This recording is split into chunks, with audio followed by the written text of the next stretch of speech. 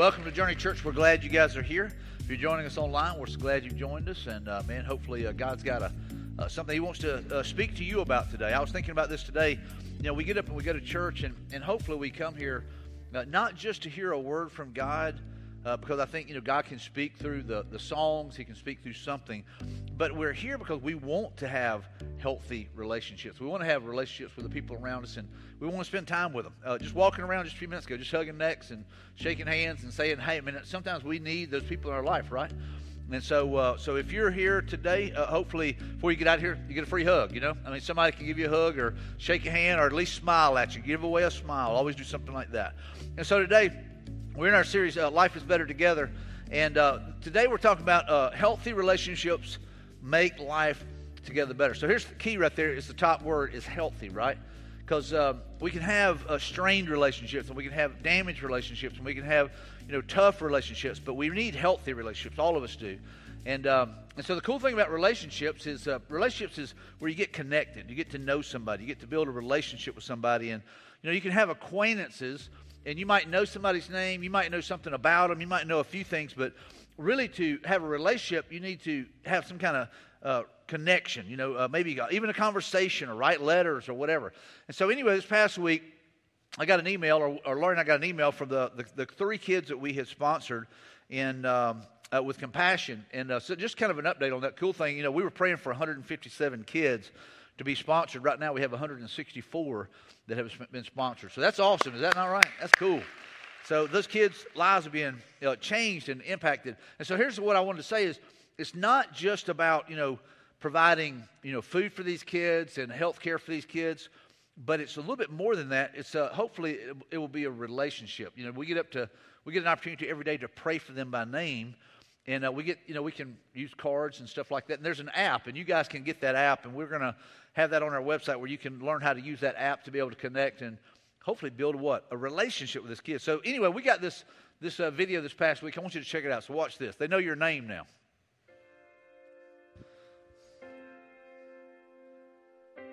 Something powerful happens when a child learns their sponsor's name. That moment represents hope. It represents relationship. It represents the love of Jesus. That instant, that single minute, despite weeks, months, or even years of waiting, it takes only that one moment when a child learns their sponsor's name to change their life completely. Ya tenés patrocinadora.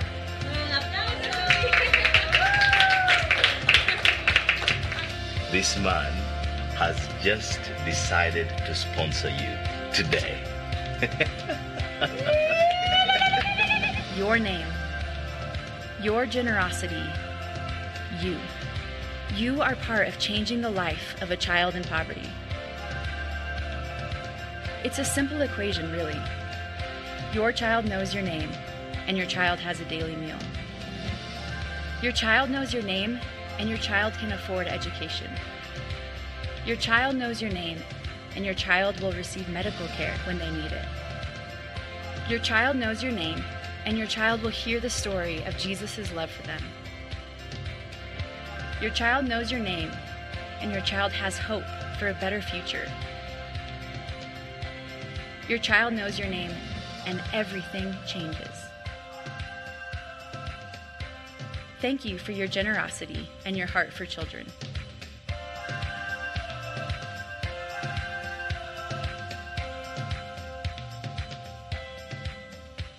Wow. Will that put a smile on your face? Come on. That's good right there, man. So here's the cool thing is those kids, if you sponsored a child, hopefully by now you have maybe got this email or whatever, but those kids know your name and who sponsored them. So hopefully there's a relationship established. In other words, not just sending money, not like just a mission deal like we're having just sending it and hopefully somebody will get fed, but you get to have an opportunity to share the gospel and to pray for that child. And if you'll remember, Owen talked about whenever he found out who his sponsor was, he prayed for the sponsor and he prayed for his kids. So it becomes a relationship, right? And so today, like I said, we're talking about how to have healthy relationships. And the main point here I would start with is it's not about you. And I was thinking that this week as I was putting this together. I was like, how many times have I put that down as a point in a message? It's not about you. And if you look through Scripture, over and over and over, I'm reminded it's not about me, right? It's about me dying to self. It's about me crucifying the flesh. It's about me saying, you know what, God, help me to love you and love others, and He meets the needs that I have. And so if I love Him with all of my heart and I love people, He'll meet the needs that I have. And so my needs are met through me literally dying to myself and dying to the things that I think are so important sometimes. But so in God, I want to love you with all my heart and I want to love people. And so it's not about you. And so the more that we can get our mind around that, hey, everything doesn't have to revolve around me. It's not about, everything being focused on me and me being happy and me being whatever, because God will meet those needs as I focus on Him and as I focus on the needs of others. And so we're looking in Philippians today. We're starting there. And it says, is there any encouragement from belonging to Christ? All right, so these are rhetorical questions, so the answer is obviously yes, right? And so Paul is writing this, and he's going, is there any encouragement from belonging to Christ? We would say yes, right? There is great encouragement. There is eternal life. There is hope. There is peace. All these things. And so he's writing to the church at Philippi, and he said, hey, is there any encouragement from belonging to Christ? Absolutely. And all of them are like, well, yeah, sure there is. He goes, any comfort from His love? Yes, right? And so it'd be like going, yeah, hey man, is fire hot? Yes. Yes, there's a no-brainer. Any fellowship together in the Spirit? Yes. We talk about having a kindred spirit. Lori and I were out last weekend, and we were at a marriage conference in Nashville. And the other night we were at a restaurant, and anyway, I had my wallet open and I was getting some money out for a tip, and this guy comes walking by and he does like that, and I said, how much you need? And and anyway, so they go to the restroom and we just kind of laughed or whatever. Well, anyway, we were walking out at the same time they were, and he said, hey, my little boy asked me, he goes, do you know that guy? Is he a friend of yours? And he goes, no. And so anyway, we ended up talking outside the restaurant. They were from Tennessee. They were passing through here. They were headed down to Eufaula. And we were telling them, hey, we were up in Nashville last weekend and just kind of the same area, knew some of the same things. And anyway, he said, well, my son asked me that. He said, no, we just had a kindred spirit. And so it was one of those things where we literally felt like we had known them. He gave me his card. He said, man, if you don't mind, email me. Tell me where your church is at and all this kind of stuff. And it was just one of those things where we had fellowship because of the Spirit of God. He was a believer. He was talking about the marriage retreat that him and his wife had gone to, and we were talking to their kids and stuff. And so anyway, it was just one of those moments where there is fellowship. And even though we don't really know each other, they live in Nashville, we live here, you could just tell there was a kindred spirit there. Does anybody understand that? You get that? And so I'm going like, man, that's so awesome. And so what Paul is saying, hey, is there any fellowship together in the Spirit? Absolutely.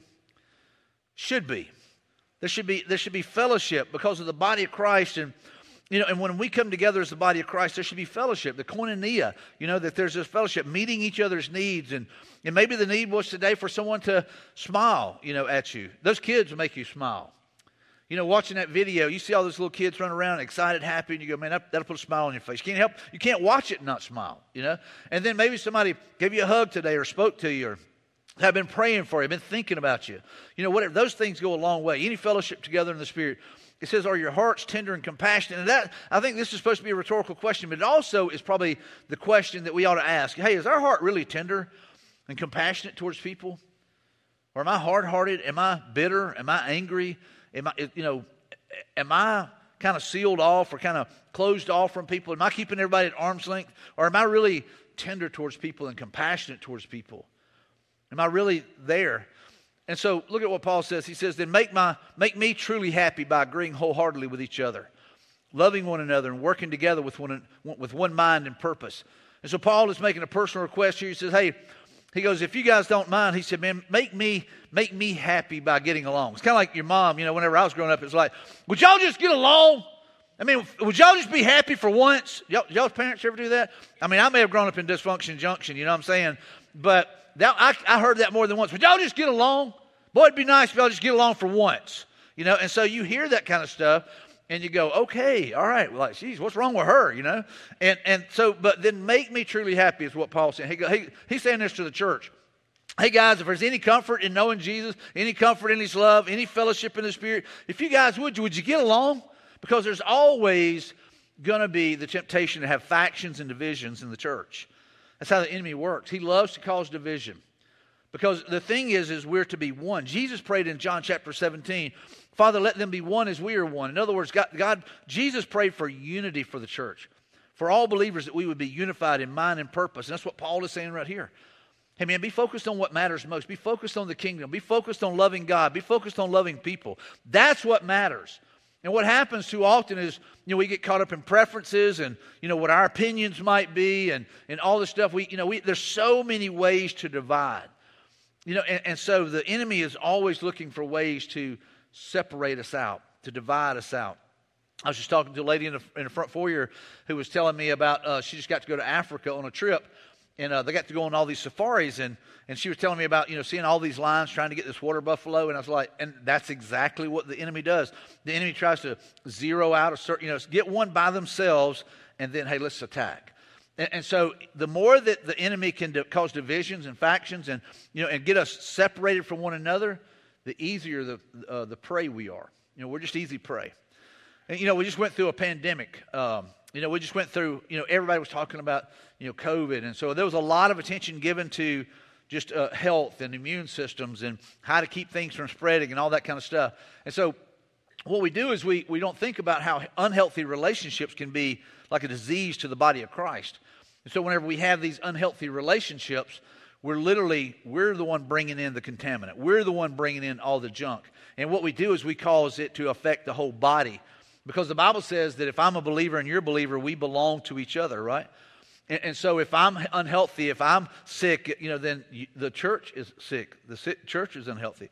If you're unhealthy in your relationships, then the whole body is unhealthy. And so we have to be willing to work at that to make sure that we have healthy relationships. It says, they make me truly happy by agreeing wholeheartedly with each other, loving one another, and working together with one mind and purpose.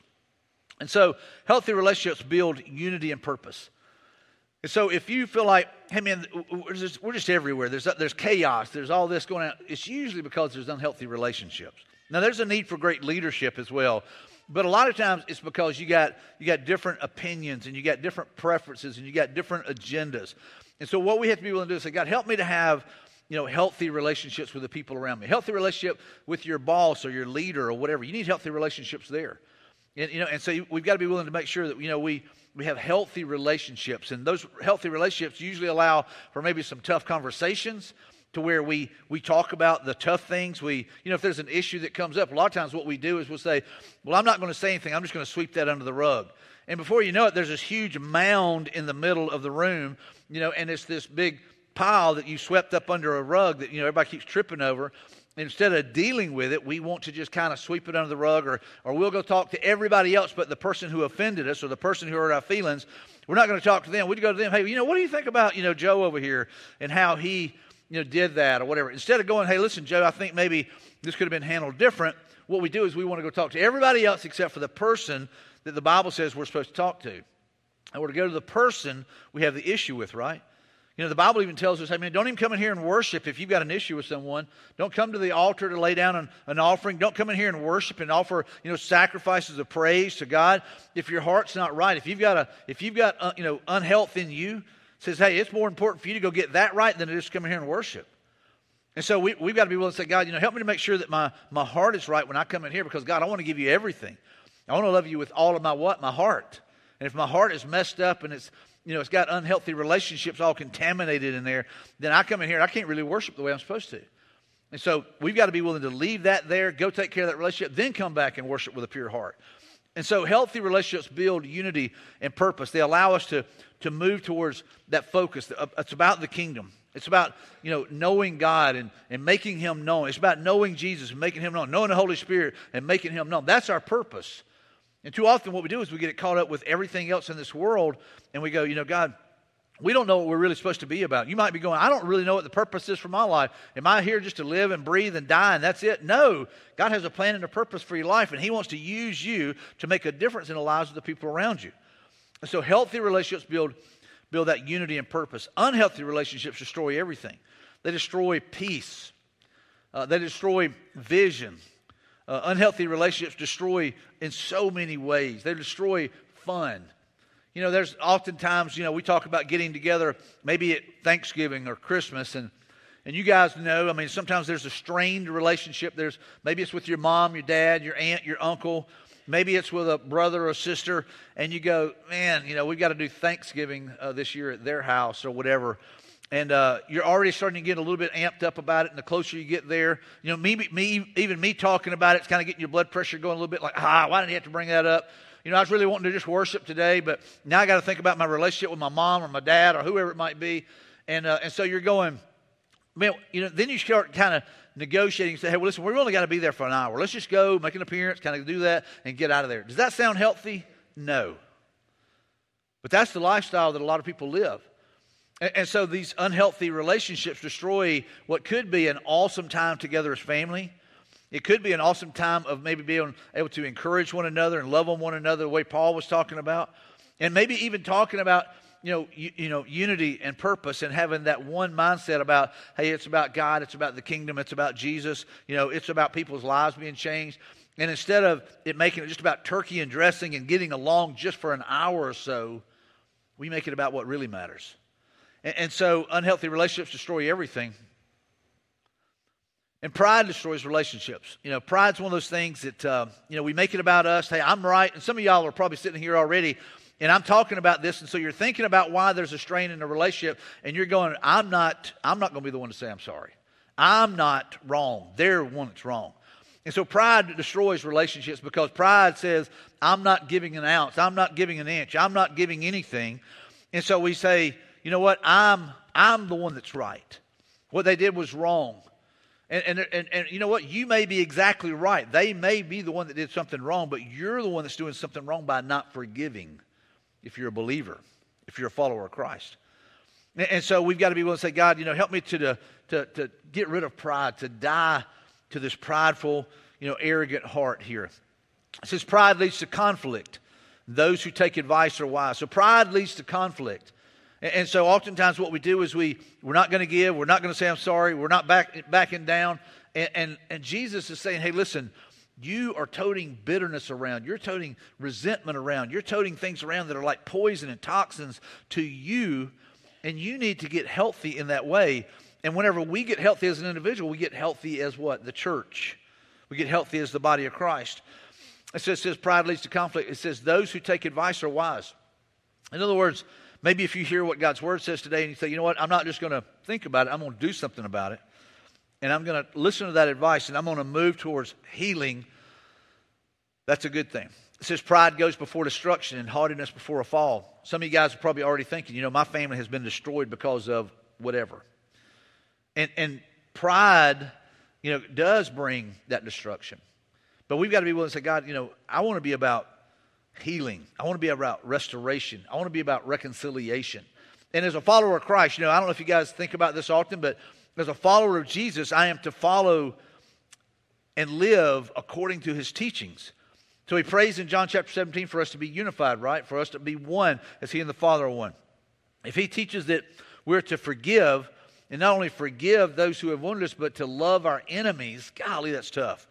But we're to follow in that. We're to adhere to that. We're to line up with that teaching. And he's telling us to serve one another. And so instead of just saying, hey, listen, it's about me serving those around me, even those who have wounded me, and those who have hurt me the deepest. And so pride goes before destruction and haughtiness before a fall. Here's another one. Selfishness destroys relationships. We all struggle with this one. I mean, when we wake up, we battle selfishness, right? We wake up thinking about, ourselves, and, we can be self-centered, self-absorbed. It's about what we want. Just like today, I joke about this a lot, but we'll say, hey, listen, we ask people where they want to eat, but we already know where we want to eat, don't we? Say, where do you want to eat? And they'll say, well, I was wanting Mexican. I really want Mexican today. Well, what about Chinese? I don't really want Chinese. And you already know what you want, so you're just trying to manipulate so they'll go where you want to go. That's how selfish we are, right? And so selfishness destroys relationships because it's about me. It's what I want. And a lot of times selfishness manipulates. You're just trying to get people to do what you want rather than going, hey, how can I do what they want or how can I serve them? And so selfishness is one of those things that we wrestle with. We get jealous of other people and, we're selfish. We want what we want, and then we're jealous of what other people have, which is really being selfish, wanting what they want for you. You know what I'm saying? I mean, look at what James says here. He says, what is causing the quarrels and fights among you? Don't they come from the evil desires that war within you? Absolutely. And so he said, hey, listen, if you're wondering why you have all these factions and these divisions and these strained relationships, it's because you've got some of this stuff going on inside of here. It's the selfishness that you're dealing with. It's the jealousy that you're dealing with. It says you want what you don't have, so you scheme and kill to get it. You are jealous of what others have, but you can't get it. So you fight and wage war to take it away from them. There are times that we're jealous of how someone else gets a blessing. They get a promotion. We're like, well, I deserve a promotion. Instead of celebrating with them, we're jealous of them, right? Someone gets a new car, and we're like, boy, it'd be nice to have a new car. Instead of going, man, I'm glad you got a new car. You got the payment too, And, instead of just being excited for somebody, we're envious or jealous of someone. And so we've got to learn, God, help me to crucify this junk that's in here, get this garbage out of my heart, because that's what affects relationships. It says you don't have what you want because you don't ask God for it. It's kind of hard to ask God for stuff whenever you're jealous and you're selfish and because God doesn't answer those type of prayers, does it?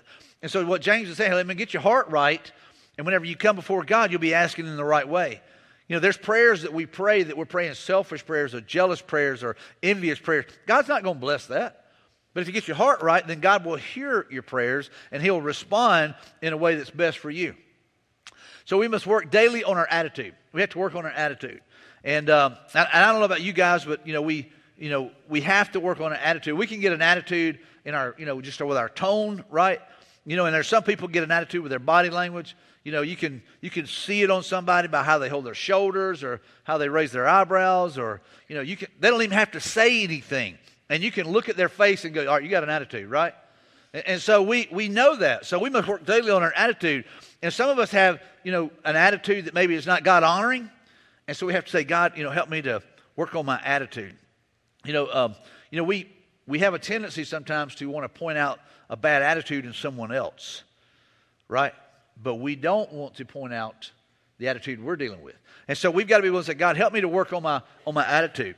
So our attitude is critical to healthy relationships. If you want to get in trouble, get an attitude, a wrong attitude. You remember, I can remember Hank Williams Jr. had a song talking about attitude adjustment. And a lot of people are like, man, there's a lot of people that need an attitude adjustment. Well, I'm not sure that's the right way to go about it. It's not necessarily the biblical way. But God does say to deal with your heart. Not to conk you on the head, but to maybe deal with your heart. To get your heart right. You get your heart right, then here's the thing, it'll affect your attitude. Your attitude will get better. So our attitude must be the same as Christ Jesus. So we claim to be followers of Christ. And so if we're going to be following Jesus, we're going to be living according to His Word, then we need to have the attitude that Jesus had. That it's not about us, and really it's about making more about God the Father and other people than even ourselves. So look at what it says in Philippians here. It says, don't be selfish and don't try to impress others, but be humble, thinking of others as better than yourselves. Think about that. So what Scripture is saying, don't think of them as a peer. It says to think of them as better than you. It's not say, hey, listen, don't think of them as just right here that we're level, but say, hey, look, maybe think of them as better than you. And so it says, don't be selfish, don't try to impress others. And most of us, wake up thinking about, hey, how do we meet what the needs that I have, and hey, how do I impress everybody with what I've got, or how I look, or what I've done, or what I've accomplished. Let me make sure I hang that on the wall where everybody can see what I have accomplished or whatever. And so we live our lives often trying to think of ways to impress others rather than going, God, I want to impress you. God, I want to honor you. God, I want to live in a way that lines up with your word and lines up with the teaching of Jesus. And so, God, I want to make it about you, and I want to make it about others. It says don't look out only for your own interest, but take an interest in others too. It says you must have the same attitude as who? As Jesus, right? So we're to have the same attitude as Christ. And you might say, well, what kind of attitude was that? I mean, and let's look. So let's look at what Scripture says. It says, though He was God, He did not think of equality with God as something to cling to. So when we think about God the Father and God the Son and God the Holy Spirit. So here's the thing is, we have a triune God that we worship and we serve. So Jesus, leaves heaven to come here to become a man to dwell among us, right? He had everything that He needed. He didn't need us. We needed Him. And so He chooses to leave heaven to come here. And so He literally thinks more about us than He does about Himself. He says, I'm going there to redeem them. And it meant going to a cross. It meant being persecuted. It meant being beaten. and going through all these beatings and scourgings and stuff, and then going to a cross and being nailed to a cross as a criminal. And so we see that, he was willing to leave that behind. It says instead he gave up his divine privileges and he took the humble position of a slave and was born as a human being. He was born as a human being. And so, he lowered himself to become one of us so that he could show us the way.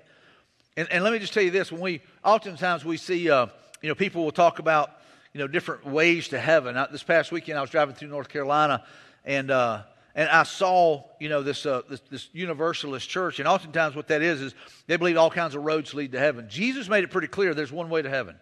He says, I am the way, the truth, and the life. No one gets to the Father except through me. So it's not through good works. It's not through good deeds. It's not by being religious. There's no other way. He said, I am the way. He who puts his faith in me, who surrenders his life to me, he becomes one of mine. And he is the way. And so if we put our faith in Christ, so what we do is we look at what Jesus did and we say, you know what, I put my faith in him, then it changes our whole attitude. It should. If we're a follower of Christ, we're going, God, give me the attitude of Christ. Help me to change the way I think about things and how I think about people. It's not about this world. So our attitude is how we perceive things. So our attitude is how we perceive things. Oftentimes, we say, well, perception is reality, right? That's the way you perceive it. And we're talking about attitude. There are times that we're saying something and we didn't mean it the way it came across, but it's perceived that way. And so oftentimes we have to work on how it was perceived. And so it's seen through a light. And oftentimes what we do is because of past, differences or because of past history or whatever, we see things a little bit differently than maybe what the person is intending.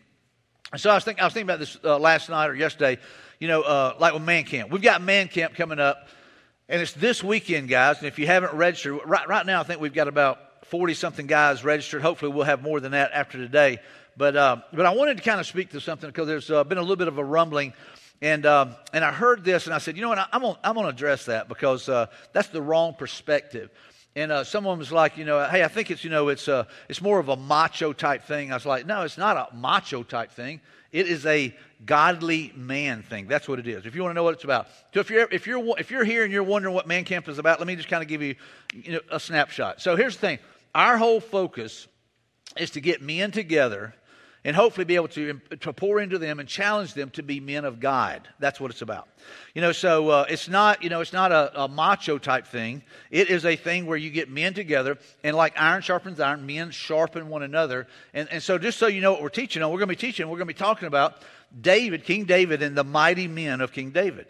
And his mighty men. And so that's what we're going to be teaching on. And so David, who was a man after God's own heart, so we're wanting to learn from David and his mighty men how to lead our families in a way that honors God. And I'm just going to say this on the front end. Unapologetically, we are trying to reclaim some of the masculine things that the Bible celebrates as a man of God. You know what I'm saying? I mean, that's just what we're doing. And we don't apologize for that. And so men do things a little bit different than women do, or they used to, I should say. And so they do things a little bit different. And so there are things that guys do. So men like to connect by doing something, like it's playing golf or shooting guns or fishing or whatever. And that's where they tend to talk. They normally don't sit down across with a cup of coffee and talk to each other. And I know times have changed, but I'm just saying that's usually how guys connect, is by doing something together. And so we are trying to teach men how to stand and be men of God who are mighty men of God. That's what it's about. So just hopefully y'all have a clear perspective of what Man Camp's about. Now everybody's like, I think you got to go out there and eat raw meat. No, it's going to be medium rare. I'm just telling you, we're going to do that, right? So we will have steak, and it's going to be good. And there will be guns, and there will be, throwing footballs and stuff like that. But that's just ways to connect. That's all it is. It's just ways for guys to connect. And so here's what I'll just tell you. We can look for excuses, and we'll always find them. Or we can look for opportunities, and we'll always find them. And so it's a choice, and a lot of that goes back to our attitude. It's how we see things. What are we looking for? And look at what Scripture says here. It says, your eye is a lamp that provides light for your body. And when your eye is good, your whole body is filled with light. And see, if your eye is bad, if the heart's wrong, then everything you look at, you're going to look at it in a negative light. If you're a negative Nancy or whatever, it's half full. But when we begin to go, God, help me to see the opportunities in front of me, not the negatives. God, if I'm going to look for excuses, I'll find them. But if I look for opportunities, I'll find them, right? And so your eye is a lamp that provides light for your body. When your eye is good, your whole body is filled with light. Every one of us that's a believer is supposed to be filled with the light of Christ. And so wherever we go, instead of walking in with a bad attitude or a bad disposition, we walk in filled with the light of Christ. And the Bible says that we're to literally be a light in this world, this dark world. And so maybe wherever you're working at and you talk about, well, I'm the only believer there. God's put a light there. You know, wherever you go to school at, you say, man, I'm the only believer here. God's put a light there, right? And so we have to make sure that, you know what, that the light is shining in us. But our eye has to be good.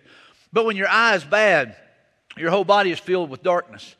And if the light you think, I like this last part, this is a warning. And if the light you think you have is actually darkness, how deep that darkness is. In other words, if you think in your mind, hey man, you know, the light that I've got is if I'm religious, I get into heaven, how dark is that? That's what Paul is saying there. You know, he's saying, hey, listen, man, you just don't understand. If you have chosen the wrong things and you've been deceived and you have been fooled and you think that you have this light, and it is not Jesus, I'm just telling you, how dark is that? That means that, you know what, you're going to go to your death believing, hey man, I'm good, and you're not.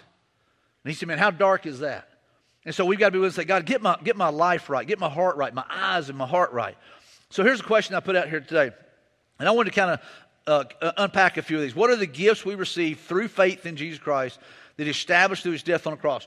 What do we receive as a gift when we put our faith in Jesus Christ? Not anything that we earn, but what do we get as a gift?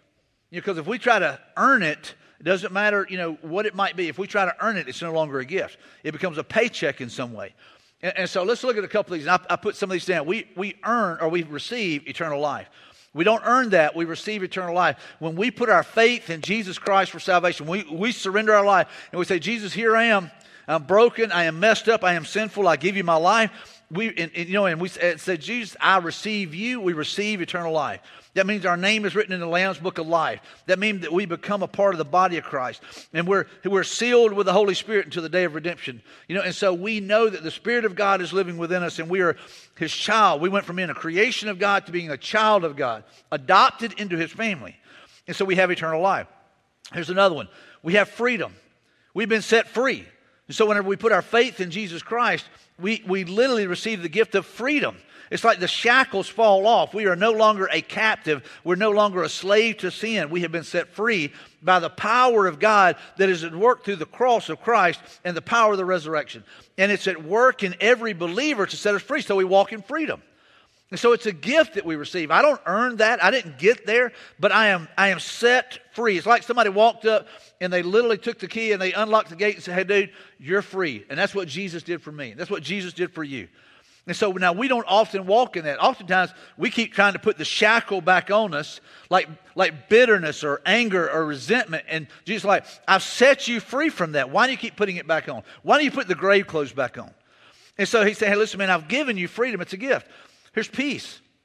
That's one of the gifts that we receive when we put our faith in Christ. If we truly surrender and we really believe that Jesus is the way, the truth, and the life, and we believe that he has stepped into our life and he has saved us, then we ought to have peace that passes understanding, is what Scripture calls it. We have a peace that, you know what, man, I'm in right standing with God. You know, and no matter what happens in this life, I know, you know what, that God has me. And if I breathe my last today, I'm okay. I'm good. I have peace that passes understanding. And so that's a gift. And then here's another one, healing. God heals us. He heals us of our wounds. He heals us not just of emotional wounds and hurts, but he heals us physically. I mean, when it says by his stripes you are healed, I believe in physical healing. I believe that God can do that. I've seen God do that. You know, I had a neighbor yesterday who I walked over. His wife had surgery the other day, and we prayed. And so I walked over yesterday and said, hey, listen, how's your bride? And he said, man, she's doing good. He said, let me tell you. He said, I believe in the power of prayer. He said, I am so thankful I'm part of a church that believes in the power of prayer, and they believe in faith, and they believe in the Word of God. And I'm like, amen, dude, amen. And so God heals. Now here's the thing. That healing is up to you as to how long that takes place. If you keep holding on to stuff, you know, then here's the thing. It may take longer and longer and longer for you to heal. But Jesus died that you would receive the gift of healing. And so he wants you to be healed. Now, ultimately, we say, you know, when someone breathes their last breath here as a follower of Christ, as a believer, then they go and they receive a perfect body, and so therefore they're ultimately healed. But there's healing that can take place, here and now. And then the last one, forgiveness. That's a gift. In other words, I don't earn that. I don't earn forgiveness from God. My greatest deed is a filthy rag, is what Scripture says. And so what I do is I come before Jesus broken over my sin, humbly asking for forgiveness, and He offers to me forgiveness. And He says, you have been washed in the blood. He says, you have been washed white, and and you are literally cleansed like a snow, like wool. And so these are gifts that I get. And there's probably other gifts that come as a result of that, but these are some major gifts. Wouldn't you agree? And so for everybody in the room here that we go, you know what, man? God has given me so many things. He's blessed me in so many ways. And so forgiveness is a gift for you, and it's a gift for me. And so we think that forgiveness is something I give to someone. No. When I forgive someone, it is a gift to me. When I forgive someone that has hurt me, it is a gift to me. I'm receiving God's blessings. I'm letting things go. I have peace that passes understanding. I have let that go. So therefore I receive God's gift of forgiveness. And so forgiveness is a gift to us. So we have all been hurt or wounded at some point. Everybody in this room, everybody watching online has been hurt by somebody. Maybe somebody said something that hurt your feelings. Maybe somebody lied to you. Maybe they cheated on you. Maybe they stole from you. Maybe they told other people lies about you. Maybe they spread rumors about you. Maybe they abandoned you. Maybe they touched you in a way that was inappropriate. Whatever it may be, but everybody in this room, we're all wounded. Everybody watching online, we're all wounded. And so the question is what do we do with the wounds? What do we do with the hurt that we're toting around? And so we've all been hurt or wounded at some point. Everybody. We're all in the same bowl there. And so the question is what do we do with that? We can hold on to that, and it can become bitterness. It can become anger. It can become resentment. And it can literally cause us to have a hard heart. It can cause us to not be tender and compassionate towards others. But it can cause us to become mean and mean-spirited. And so the question is, what do we do with that? So we've all been wounded at some point. It says, many will say they are loyal friends, but who can find one who is truly reliable? Scripture even addresses that, it's hard to find a good friend. And many of y'all are thinking about someone who has hurt you. And maybe it was a friend, maybe it was a coworker, maybe it was a boss, maybe it was a family member, a brother, sister, mom, dad, aunt, uncle. It could be anybody. So Scripture makes it clear it's hard to find loyal people this day and age, I promise you. And I'm with you guys. I mean, I've been hurt as well. We've had the proverbial knife stuck in our back. We've had people lie about us, had people spread things about us, right? I mean, and you go, you know what? I can either choose to let that make me bitter, or I can choose to let it make me better. And so that's the decision I have to make. And if I'm going to follow Christ, then Jesus says bitterness is not an option. Bitterness is choosing the ways of the world. Bitterness is choosing the ways of the enemy. But if I choose to say, God, I'm going to let this make me better, then I'm choosing to follow Christ. And so we've got to be willing to make allowances for each other's faults. It says, and forgive anyone who offends you. It says, remember the Lord forgave you, so you must forgive others. So make allowance for each other's faults. In other words, when I think about making allowances, it's like, all right, I've got to make allowance for this. I got to plan on this, right? And the tough thing about that is you're going, all right, I got to make allowances for this. In other words, I've got to know that, it's probably not the last time I'm going to be hurt. It's probably not the last time that someone's going to lie about me or stab me in the back or leave me or abandon me or whatever it might be, because I don't have any control over anybody else. But what I can do is I can make allowance for that, and I can decide now that no matter what happens, I'm going to forgive. Because that's what Jesus did. It says, and forgive anyone who offends you. Remember, the Lord forgave you, so you must. That's not a suggestion. It says you must forgive others. And so again, when we forgive others, we give ourselves a gift. And I'm just saying, I believe there's people in this room today that you need to give yourself the gift of forgiveness. There's people watching online that need to receive forgiveness, and they need to offer forgiveness. They need to offer forgiveness, and you get the gift yourself. Look what it says here. This says, you intended to harm me, but God intended it all for good. He brought me to this position so I could save the lives of many people. All right, so that's Joseph. I don't know if you know the story of Joseph. But Joseph, the coat of many colors. And so we go back into the Old Testament and you see the story of Joseph there. When I was growing up, I thought it was the coolest thing, that whole story. And so he literally was his dad's favorite. So you talking about dysfunction junction. This family was messed up. And so made him the favorite, gave him a special coat. But his brothers resented him and had a really hard time with him. And so what they did was they took Joseph and they threw him into a cistern whenever he was supposed to be bringing some stuff out to them, threw him into a well, and they take his coat and they tear it up and they put some animal's blood on it and they take it back to the dad and say, hey, listen, your favorite son, he's dead. And just devastated the dad. And anyway, they sell the brother into slavery, so he goes into Egypt. And he gets there, and he ends up becoming, a slave there. He works his way up. This lady tries to seduce him. And anyway, she lies about him, and he gets put back in prison. And therefore, he's in there. He was helping people out. He would tell, hey, man, remember me. I remember you. And they wouldn't remember him. And it just kind of a raw deal. Well, eventually, God takes him, and he ends up being second only to Pharaoh. And so he has this plan. Everything he touches, like it turns to gold. And everything he touches is blessed. And so God is using him to save Egypt, but it's also going to be to save his brothers. And so his brothers end up coming there begging for food. And whenever he sees them, man, he's devastated. It rocks his world. And so in some sneaky ways, he tries to figure out ways to get all of them there. And eventually he reveals himself to his brothers. And they realize, hey, this is our brother that we threw in a well and we sold into slavery. And this is what he says. He says, you intended to harm me, but God intended it all for good. He brought me to this position so I could save the lives of many people. And so what if we had this mentality that Joseph has here to where we go, we look at someone that hurt us and say, listen, you intended to hurt me. But what God did, God has taken that wound and that hurt and he has used it to make me better. And now I know how to minister to people who have been hurt like I have. What if we had the mentality that, hey, you know what? God, I'm not going to let this make me bitter. I'm going to let this make me better so that I can make a difference in the lives of people. And so, God, I want to be used for your purposes and for your kingdom, and I want to serve your people. And so we see that there.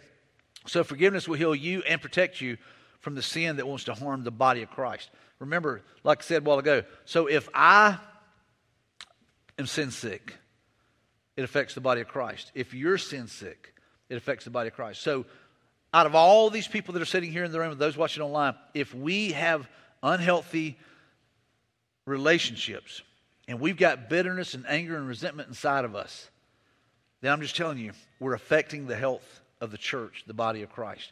And we've got to be willing to say, God, help me to forgive as you did. Look at what it says here in Titus 3. It says, once we too were foolish and disobedient. We were misled and became slaves to many lusts and pleasures. Our lives were full of evil and envy, and we hated each other. I mean, I love how direct that is. That's where we used to be. And hopefully for everybody in this room, every believer that's watching online, we go, you know what? That's where I used to be. Man, that's not me anymore. That man is dead. I talked about this in the first service. Oftentimes we have an attitude. Like I grew up in 8 Mile, Alabama. A lot of people don't know where that's at. It's down in Pritchard, down close to Mobile. And we kind of used to talk about, man, don't make me go 8 Mile on you, type deal. I mean, in other words, it's kind of a bad attitude or that Mozingo attitude or whatever. And so the thing is all that stuff, man, I died to that. That's dead. That's gone, right? I want to have the attitude of Christ. I want to be known as Mike Mozingo who follows Jesus, man, and Jesus' love is in him, right? And so whatever attitude you've got, you got to be willing to say, God, I want to die to that. And that's what he's saying right here, man. We used to be that way. But that's gone. That's dead. That's behind us, man. That is behind us. I'm no longer that way. But when God our Savior revealed his kindness and love, he saved us not because of the righteous things we had done, but because of his mercy. And see, it's not anything that we've done or we've worked to accomplish. It's not anything that we can say, hey, this is what I have accomplished. This is what I've done.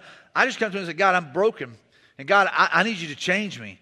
And he begins to change my attitude and he begins to change my heart because all that stuff's tied together. But it's because of his mercy. He washed away our sins, giving us a new birth and a new life through the Holy Spirit. And he generously poured out the Spirit upon us through Jesus Christ, our Savior. When we put our faith in Christ, man, he washes us clean. We come to him dirty, right? We come to him messed up, broken. But man, he washes us clean. He gives us all those gifts we talked about earlier. Because of his grace, that's undeserved. Because of his grace, he declared us righteous and gave us confidence that we will inherit eternal life. So in other words, maybe you're here today and you've never experienced that kind of grace. And maybe you don't have any confidence about where you're going to spend eternity. But that's what Jesus died for. Jesus wants us to know without a shadow of a doubt that if I breathe my last breath right now, I'm breathing my first breath of heaven. That we can have that confidence. We're sealed with the Holy Spirit. We know that God is at work in us. We know that we're a child of God. We know that we're part of His family. And if you don't know that, then nail that down today. That's what Jesus died for. And so I just want to challenge you. I want to encourage you, man, put your faith in Christ today. Let today be the day of salvation. And so here's the next thing, next steps. If you're wondering, what are the steps you need to take today? I think this is important. To commit to the hard work of healthy relationships. Just make the decision today. Say, you know what? Relationships are hard. And maybe you start thinking today about, you know what? I know who I've got to forgive. And I think most of us in this room already know who God's been kind of reminding us that we need to forgive. And we begin to work on that relationship. When we begin to say, all right, how am I going to make this happen? But we begin to work on it. We begin to work it. Number one, God, get my heart right first. So we work on that. We make that commitment. To work on my attitude by allowing God to change my heart. If He changes your heart, He changes your attitude. And so maybe today you say, God, I need you to take the bitterness out. I need you to do spiritual surgery on my heart today. And to choose today to forgive those that have hurt me. Let me just tell you this. I shared this earlier in the first service. I had a young girl who was in my student ministry back when I was a youth pastor, and she had been sexually molested by a family member. And she said, how do I heal from that hurt? I said, well, you gotta be willing to maybe confront the person, but you gotta choose to forgive. And she goes, well, he's dead. I said, that's a tough one. I said, I would encourage you to write a letter.